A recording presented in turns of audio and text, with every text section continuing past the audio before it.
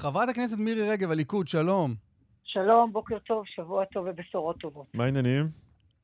מצוין, מתחילים שבוע חדש, עם כל המרץ, להמשיך ולעשות הכל כדי להפיל את הקואליציה הרעה הזאת. מה עושים השבוע, במיוחד כדי להפיל את הקואליציה הרעה הזו?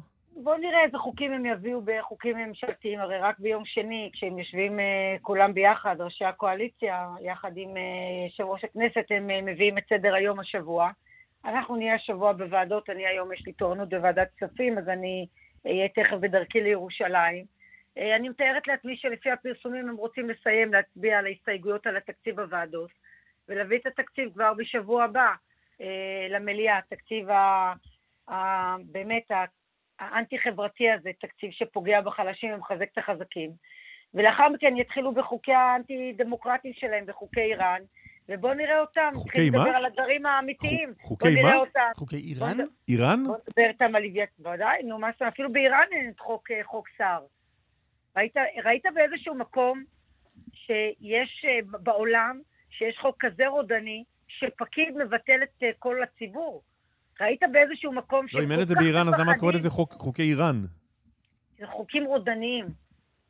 אפילו באיראן אין אותם, אתה אומר. אתה צריך להגיד, לקרוא להם חוקים שאפילו באיראן הם אינם קיימים. כן, זה לא מאוד קליט פשוט. מקבלת את התיקון. בעצם זה חוק להצלת גדעון סער, זה חוק שמראה שהם מפחדים, זה חוק שבעצם שם פס על כל הדמוקרטיה הישראלית. זה חוק יסוד, זה כמו חוקה. כדי להעביר ולתקן חוק יסוד צריך רוב ברור בכנסת. זאת ממשלת מיעוט. מה זאת אומרת רוב ברור? אם מעבירים, אם יש רוב, אז יש רוב. לא, אבל יש רוב. איך את יודעת שהחוק הזה יעבור? ברוב גדול. בדרך כלל חוקי יסוד, הם עוברים ב-80, הם עוברים לא עוברים על 59. איפה זה כתוב?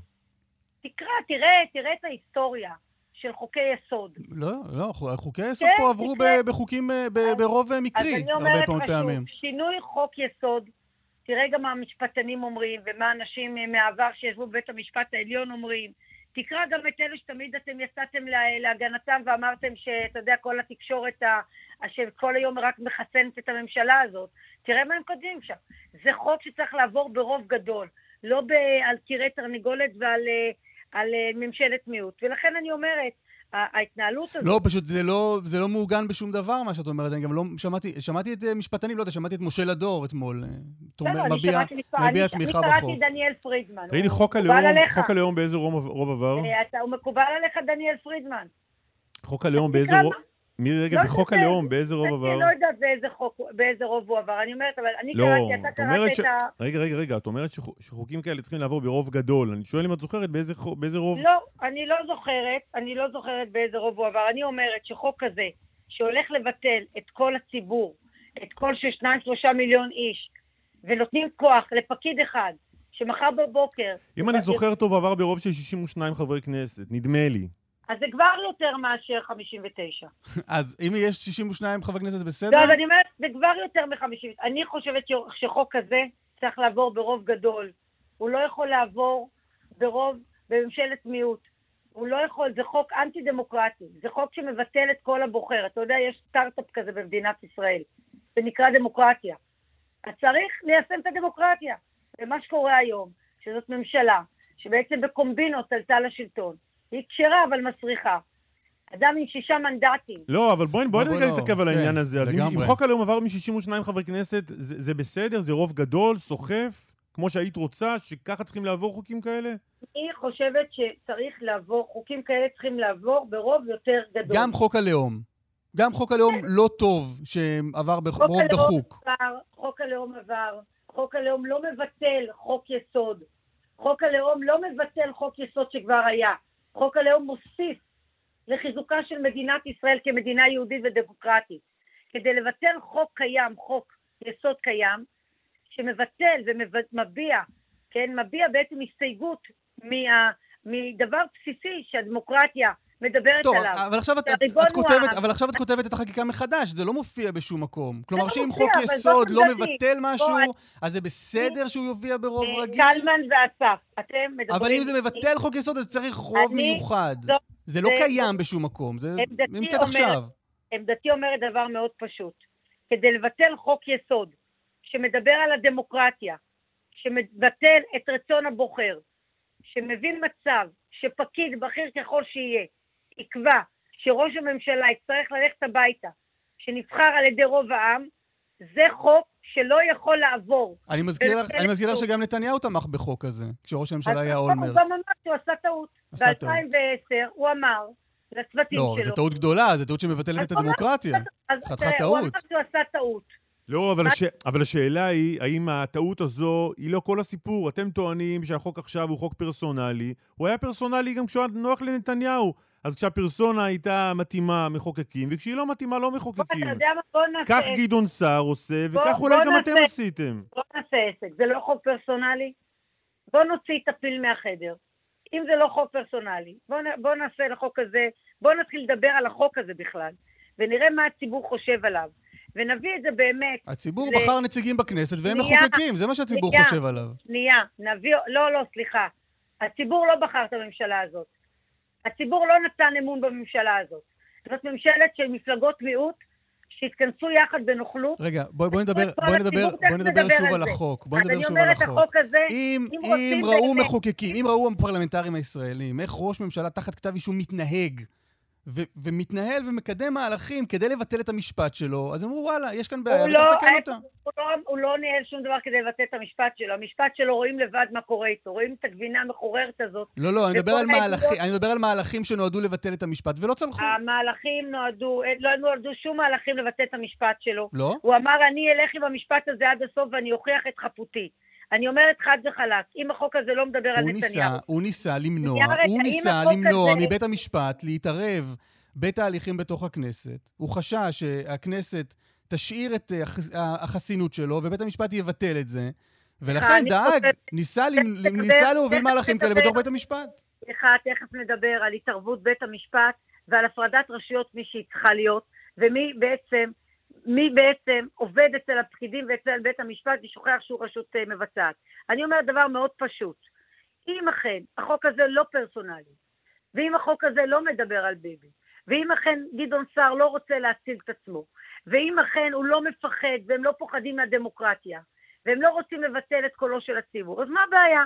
בואו נקבל החלטה שהם יביאו הצעה שאומרת שתהיה הוראת מעבר, שהחוק הזה לא יחול על מי שהוגש נגדו כתב אישום ב5 שנים האחרונות, ואז נתחיל לדבר על חוק. נראה אם החוק הזה הוא חוקתי, נראה אם החוק הזה הוא דמוקרטי, נראה אם החוק הזה הוא אכן יכול לעבור, נראה אם החוק הזה הוא חוק שנותן את הכוח לפקיד, בכיר ככל שיהיה, לבטל את קולם של הציבור, של כל הציבור הרחב. בוא נדבר, הרי כולם ברור, זה חוק פרסונלי, זה חוק שמנסה לעצר את צעדיו של ביבי נתניהו, זה חוק שמנסה לעשות הכל כדי לבטל את כל הבוחר. ואני אומרת לכם שהחוק הזה, כשהוא יגיע לבג"ץ, הוא לא יכול לעבור, אבל בואו נראה את בג"ץ. כל פעם חושבים שבג"ץ אולי יעשה איזה צדק, גם עם הצד השני במפה. בואו נראה, עדיין לא קיבלנו אפילו את התשובה, כנגד שאנחנו הגשנו בג"ץ, כנגד הקואליציה הדורסנית שלא נותנת... תסבירי לנו רגע, מירי רגב, למה כינית וחזרת וכינית את רם בן ברק, שראיינו אותו קודם, שונא ישראל? איך אתה היית מכנה אדם שהוא יושב ראש ועדת חוץ וביטחון, ובפעם הראשונה בהיסטוריה, כן, מעסיק עוזרת, שבבוקר היא סמוכה לשולחנו, לדואר, לדיונים, לטלפונים שלו, בוועדת חוץ וביטחון, ובערב היא נפגשת עם שייחים מסיתים ותומכי טרור. אקרימה סברי, צלמה איתם, לא אני. אחד הוא הסביר לך פה, רגע. לא, אני עונה. תראה, אם אתה רוצה לשאול... לא, את שאלת איך נגור, אז אני עונה. תן לי לסיים את הטיעון. תן לי לסיים את הטיעון. קשה, אני יודעת, אבל רק תסיים את הטיעון. לא, הכל בסדר. אז יש כך, היא נפגשה עם אקרימה סברי, שהשב"כ יושב עליו עדיין, אין לו אישור יציאה מהארץ, תומך שהידים וטרור. נג'ח בחירת, מזוהה עם ארגון החמאס, וראית פתחי, בכיר בפלג הצפוני שהוצא מחוץ לחוק. אם אתה חושב שהגיוני, שיושב ראש ועדת חוץ וביטחון, שמתעסק בסוגיות שקשורות לביטחון המדינה, יעסיק אדם, אישה, שנפגשת עם תומכי טרור, אתה יודע מה? אין לי יותר מה להגיד. אז מעבר לזה שאומר לך רם בן ברק שהיא לא נחשפת לשום דבר, ושהיא לא קשורה בכלל לוועדת חוץ וביטחון, אלא עוזרת שלו בעניינים אחרים, פרלמנטריים שלא קשורים לוועדה הזו, אני מנסה להבין, אבל להסביר רגע אותה. מה הופך... רגע, תסבירי לי מה הופך בן אדם כמו רם בן ברק לא לאחד שאת חלוקה עליו, אלא לשונא ישראל. אני אומרת לך חד וחלק. מה שהוא עשה בעבר, הוא עשה בעבר בתפקיד כזה או אחר. מה הוא שונא בישראל, תסבירי לי? זה בדיוק מה שאני עשיתי כדוברת צה"ל בעבר, והלבישו אותי מדים של נאצים ואף אחד לא צרח, כי אני היום פוליטיקאית, נכון? ואומרים, אנחנו צריכים לחסן חשבונות עם אדם כזה או אחר. אז אני רוצה להגיד לך דבר מאוד... לא הבנתי. שנייה. מי אומר שצריך לחסן חשבונות? איתי, נכון לגביי, הלבישו אותי בבגדים של נאצי, אף אחד לא... היום ונורא. נכון, היום ונורא, נכון, רק שאז לא אמרתם את זה. עכשיו אני אומרת דבר מאוד... מה זה זה אז לא אמרתם את זה? רם בן ברק הוא היום אדם פוליטי לכל דבר. נכון.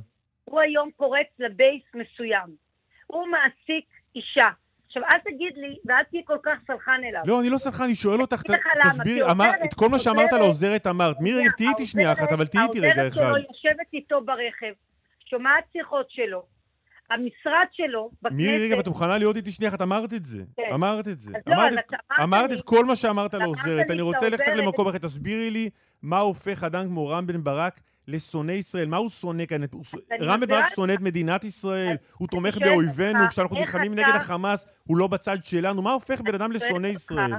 אני אגיד לך מה, אדם שמעסיק עוזרת, שנפגשת עם מסיתי טרור, שהיא נמצאת סמוכה לשולחנו, ואל תגיד לי שהיא לא חשופה למסמכים, כי היא יושבת בחדר שלו, שהוא החדר האחורי, מאחורי ועדת חוץ וביטחון. כי הדואר לא מגיע לוועדה, הוא מגיע לחדר הקטן שלו. נו, נניח שכן. שואל אותך קלמן, במה הוא שונא ישראל? כי הוא עושה את זה בכוונה, הוא רוצה לפגוע במדינה? הוא אוהב ישראל, נראה לך אדם שמעסיק אישה, שנפגשת עם תומכי טרור, שמחר בבוקר יכולה להעביר מידע כזה או אחר, כבר היה חבר כנסת שהעביר טלפונים לאסירים ביטחוניים. ואת משווה את באסל רטס ואת רם בן ברק? זה נראה לך אותו דבר, מאותה קבוצה? לא משווה ביניהם חס וחלילה, אני רק אומרת, אם אתה חושב ואתה רואה, ואתה כמשנה לראש המוסד לשעבר, מבין שיש כאן בעיה אפילו של נראות, שאישה שנפגשת עם תומכי טרור ומסיתי כנגד מדינת ישראל ומעודדי שהידים, אחת כזאת, לא יכולה להיכנס לוועדת חוץ וביטחון. אחת כזאת לא יכולה להיות בסביבה. הוא אומר שהיא לא נכנסת. אין דבר כזה לא נכנסת. את היית פעם בישיבת ועדת חוץ וביטחון והיא ישבה לידך? סליחה, אתה ראית תמונה שלה בוועדת חוץ וביטחון או לא? לא, אני לא יודע. לא, אז אני אשלח לך. תראה, בוא, אני רוצה להגיד לך משהו. לא, אני חוזר, אבל אמרת עליה את הכל. רגע, קודם כל אמרת שהיא לא נכנסת לוועדת חוץ וביטחון. לא, אמרתי שהוא אמר. מירי רגב, תהיי איתי שנייה אחת. אמרת את כל מה שרצית להגיד עליה, הכל נשמע, שמענו את זה. אני שואל אותך עליו אבל. את עומדת על... שנייה, אני עומדת על כך... שהאיש הוא שונא ישראל, רם בן ברק הוא שונא ישראל. אני עומדת על כך שאדם שמעסיק לראשונה בהיסטוריה, עוזרת, שהוא יושב ראש ועדת חוץ וביטחון, שבבוקר שותה, נחשפת לחומרים, ובערב שותה קפה עם תומכי טרור, הוא אדם שאתה תחשוב איך אתה מכנה אותו. אדם שיושב במליאה ומצביע נגד חוק שמעביר כספים לתיאטרון שנותן ביטוי לווליד דקה, המחבל שרצח את החייל חמם... לא רק הוא הצביע נגד, אגב. הרוב הצביעו נגד, זה שזה לא עבר. אבל תרים את הטור. אז מירי רגב, רוב הכנסת שונא ישראל. סליחה רגע. את כשהיית שרת התרבות לא הצלחת להעביר אותו. קודם כל אני העברתי אותו בקריאה ראשונה. לצערי מי שהפיל לי את החוק זה ליברמן. אז גם ליברמן שונא ישראל? אדם כזה שהוא... מירי רגב, יש כאן כנסת ישראל, היא שונאת ישראל, כולם. אסף וקלמן. אם אתם רוצים להמשיך לאמץ את השיח של השמאל, זה לא יהיה אצלי. אני אגיד את מה שאני רוצה להגיד, אמרתי את עמדתי. אז אני אמרתי את עמדתי בצורה שאנחנו שואלים שאלות, ואת בתגובה אומרת את מה שאת רוצה, זה בסדר גמור. או שאתה רוצה להמשיך הלאה, או שאתה רוצה להמשיך להתעסק באותו עניין, כי אתן את אותה תגובה. כי את הופכת כל מי שמתנגד לדעתך לשונא ישראל.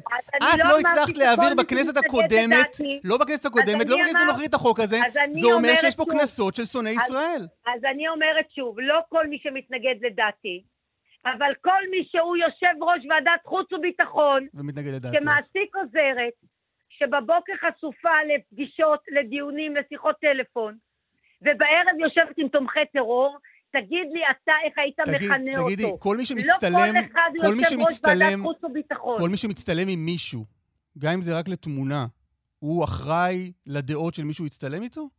כל מי שהוא יושב ראש ועדת חוץ וביטחון. לא, אני שואל, את מייחסת המון לתמונה הזאת. אני שואל, אם אני מצטלם עם מישהו, יש לי אחריות לגבי הדעות שלו? אני נותנת מקום לתפקיד של יושב ראש ועדת חוץ וביטחון.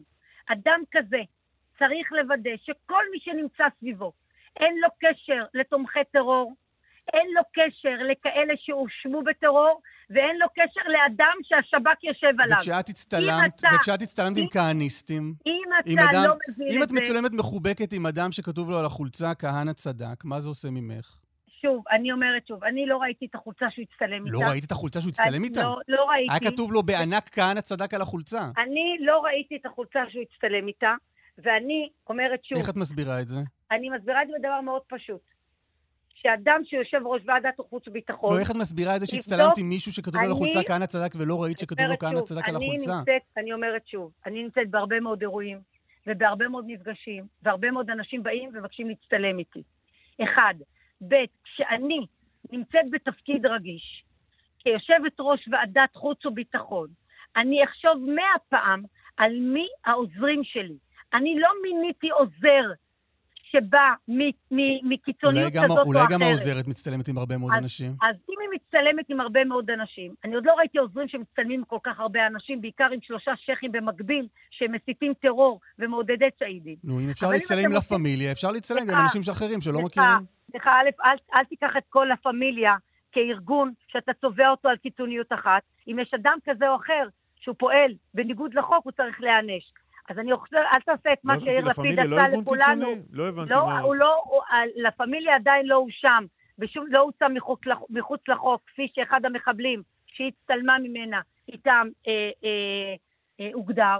לפמיליה עוד לא, עליו לא יושב השב"כ על כל הפמיליה, כמו שהוא יושב על אחד מהאנשים שהצטלמה איתם. לכן, השוואה שאתה עושה היא השוואה מכוערת, היא השוואה לא לעניין, והיא השוואה שבמקום שאתה הוא הראשון שתבוא ותגיד, איך אישה כזאת עדיין ממשיכה לכהן אצל יושב ראש ועדת חוץ וביטחון. עכשיו תראה, הסיפור הוא התפקיד שלו, לא היא. ברגע שהוא בתפקיד לוקח אנשים כמוה, זה הופך לסיפור. כי הרי אנחנו יודעים שיש הרבה אנשים, לצערי, כולל בכנסת הזאת, שנפגשים עם אנשים כאלה ואחרים. אבל מה עושה את הסיפור כאן לבעייתי? לא, אני חושב שהבנו. ולאחד שלא יכול להמשיך. זה שהוא כיושב ראש ועדת חוץ וביטחון חשוף למידע. לא יכול. מירי, לוחשים לנו שאנחנו חייבים לסיים, ואני חייב שאלה אחת לסיום. את מתכוונת לרוץ לראשות ההסתדרות? לא, אמרתי את זה כבר בעבר. אין לי שום כוונה לרוץ בשלב זה ליושבת ראש ההסתדרות. מה זה בשלב זה? בשלב זה אין בחירות. בשלב שיהיה בחירות... שאלת אותי אם אני מתכוונת לרוץ, אמרתי לך שלא. לא. אני כרגע מתכוונת לעשות רק דבר אחד, ועושה אותו. אני יחד עם האופוזיציה נעשה הכל כדי להפיל את הממשלה המסוכנת הזאת, ולחזור כמה שיותר מהר לשלטון. ואני אומרת שוב, אל תעשו הנחה לרם בן ברק, שיושב ראש ועדת חוץ וביטחון, ומעסיק אישה שנפגשת עם תומכי טרור. ואני אמשיך לצעוק את צעקתם של חיילי צה"ל ושל ביטחון המדינה. חברת הכנסת מירי רגב. תודה רבה. הליכוד, תודה, היה נעים.